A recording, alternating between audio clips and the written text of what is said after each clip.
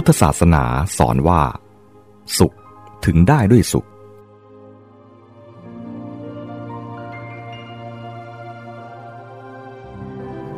ไม่ค่อยได้สังเกตกันว่าพระพุทธศาสนานี้เป็นศาสนาแห่งความสุข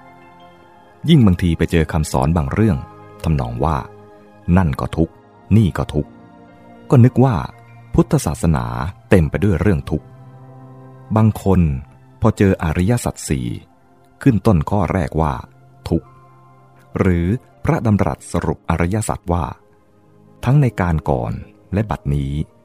เราสอนแต่ทุกข์และนิโรธแห่งทุกข์ก็อาจจะถึงกับบอกว่าพระพุทธศาสนาเป็นศาสนาแห่งความทุกข์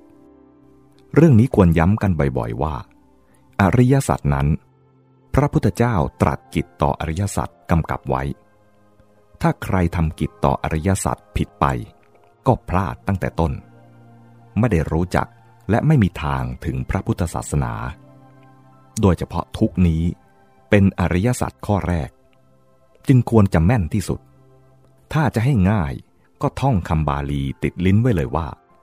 ทุกขังอริยสัจจังปริญญายังแปลว่าทุกขอริยสัจพึงปริญญาเป็นนั้นว่ากิจหรือหน้าที่ของเราต่อทุกข์คือปริญญาพูดเป็นภาษาไทยง่ายๆว่าทุกนั้นสำหรับรู้เข้าใจหรือรู้เท่าทันด้วยปัญญาคือทุกเป็นเรื่องสำหรับปัญญาไม่ใช่เป็นเรื่องสำหรับเก็บไว้บีบใจแต่ให้ใช้ปัญญารู้เข้าใจและแก้ไขให้เสร็จสิ้นไปอย่างที่ว่าถ้าทุกมาก็ส่งให้ปัญญาเอาไปจัดการนี่คือเริ่มเดินถูกทางคราวนี้ก็มาถึงเรื่องความสุขถ้าจะให้เห็นได้ง่ายก็ดูที่พุทธประวัติทุกคนรู้ว่าก่อนพระพุทธเจ้าตรัสรู้ได้ทรงบำเพ็ญทุกขกิริยาคือบำเพ็ญตบะทรมานร่างกายต่างๆตามนิยมของยุคสมัยครั้นแล้ว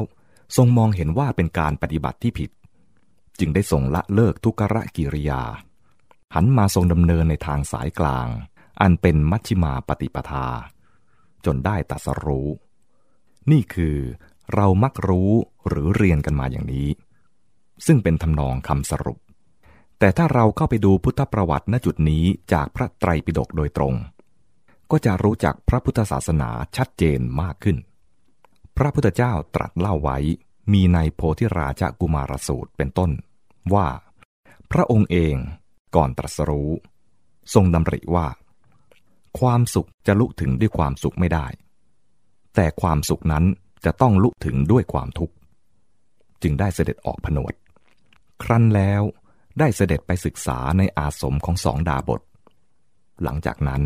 ทรงบำเพ็ญทุกขกิริยาด้วยความเพียรอย่างแรงกล้าได้รับทุกขเวทนาแสนสาหัสก็ไม่เป็นผลอะไรได้ทรงตระหนักว่า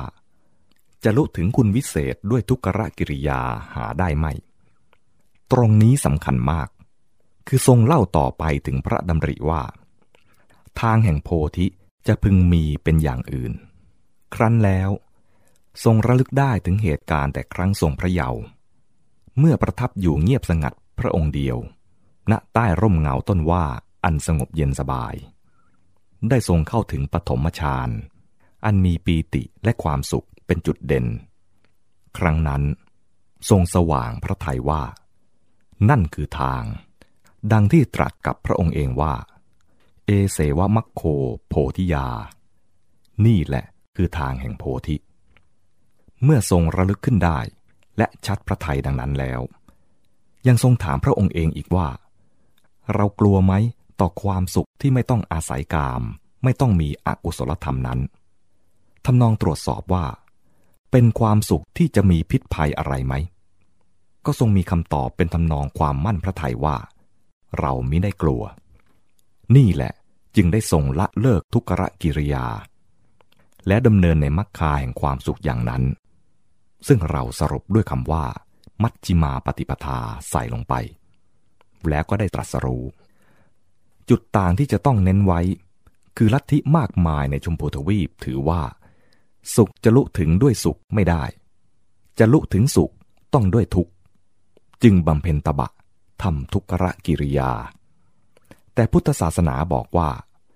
สุขลุถึงได้ด้วยสุขจึงเลิกทำทุกขกิริยาไม่ให้บำเพ็ญตบะซึ่งเป็นอัตตกิลมัฏฐานุโยคไม่ให้มัวทรมานตนให้ลำบากเสียเวลาเปล่าความสุขขั้นต้นที่รู้จักกันเป็นพื้นคือความสุขทางวัตถุหรือความสุขจากสิ่งเสพนั้นต้องขึ้นต่อกามต้องอาศัยกามจึงเรียกว่ากามสุขเมื่อพัฒนาความสุขก็คือจะมีความสุขที่เหนือกว่าสูงกว่าดีกว่านี้ขึ้นไปที่ต่างหากหรือต่างออกไปจากกามสุขนั้นซึ่งเมื่อได้ความสุขนั้นแล้วจะมีคู่กันพร้อมไปด้วยกับกามสุขหรือจะอยู่กับความสุขที่ดีกว่าประณีตกว่านั้นอย่างเดียวโดยเลิกหรือทิ้งกามสุขเสียเลยก็สุดแต่พอใจเลือกลักษณะสำคัญของความสุขที่พัฒนาสูงขึ้นไปนั้นนอกจากลดโทษหมดข้อเสียของความสุขที่พึ่งวัตถุแล้วก็คือเป็นความสุขที่เป็นอิสระมากขึ้นสามารถมีความสุขได้โดยไม่ต้องพึ่งพาไม่ต้องขึ้นต่อการเสพวัตถุดังนั้นในคำที่ตรัสจึงมีข้อความว่าความสุขที่ไม่ต้องอาศัยกามไม่ต้องมีอกุศลธรรมหมายความว่าการพัฒนาความสุขนั้นก้าวไปกับความสุขที่ไม่ต้องอาศัยกามไม่ขึ้นต่อกามเป็นอิสระจากกามคือก้าวไปพร้อมด้วยความต้องการหรือความปรารถนาที่เรียกว่าฉันทะนั่นเองอีกอย่างหนึ่งในการปฏิบัติที่ถูกต้องนี้ข้อที่สำคัญก็คือมีปัญญาที่ทำให้จิตใจเป็นอิสระถึงแม้ความสุขอย่างประเสริฐที่ดีเลิศนั้นจะเกิดจะมีอยู่ตลอดเวลาก็ไม่มาครอบงำจิตใจเช่นไม่อาจทำให้ติดเพลินหลงมัวเมาเหลิงลำพองสยบตัวตกอยู่ใต้ความประมาทเป็นต้นนี่ก็คือความสุขต้องมากับอิสรภาพในความสุขต้องมีอิสรภาพและในอิสรภาพที่แท้ก็มีความสุขทำไมพระพุทธศาสนาเกิดขึ้นมาจึงเป็นความเปลี่ยนแปลงครั้งใหญ่อย่างที่ว่าแผ่นดินไหวตื่นกันไปตลอดถึงพรหมโลกชั้นสูงสุดก็เพราะเป็นแนวคิดและวิถีชีวิตอย่างใหม่อันให้ลุถึงสุขด้วยสุขนี่แหละความสุขที่เป็นจุดหมายซึ่งใช้คำเรียกว่าเป็นบรมสุขนั้นมากับปัญญาที่รู้แจ้งทำจิตใจให้เป็นอิสระที่แม้แต่ความสุขอย่างสูงก็ครอบงำไม่ได้และความสุขนั้นก็เป็นอิสระสุขแท้สุขจริงไม่มีพิษไม่มีภัยไม่ต้องหาไม่ต้องพึ่งพาไม่ขึ้นต่ออะไรมีประจำอยู่กับตัวจะอยู่ไหนไปไหนเมื่อใดก็สดใสเบิกบานเป็นสุขทุกเวลาสำหรับคนทั้งหลายที่ยังไม่ได้ลุถึงสุขสูงสุดนั้นก็ไม่เป็นไรเมื่อรู้เข้าใจหลักแล้วก็มาพัฒนาความสุขกันต่อไป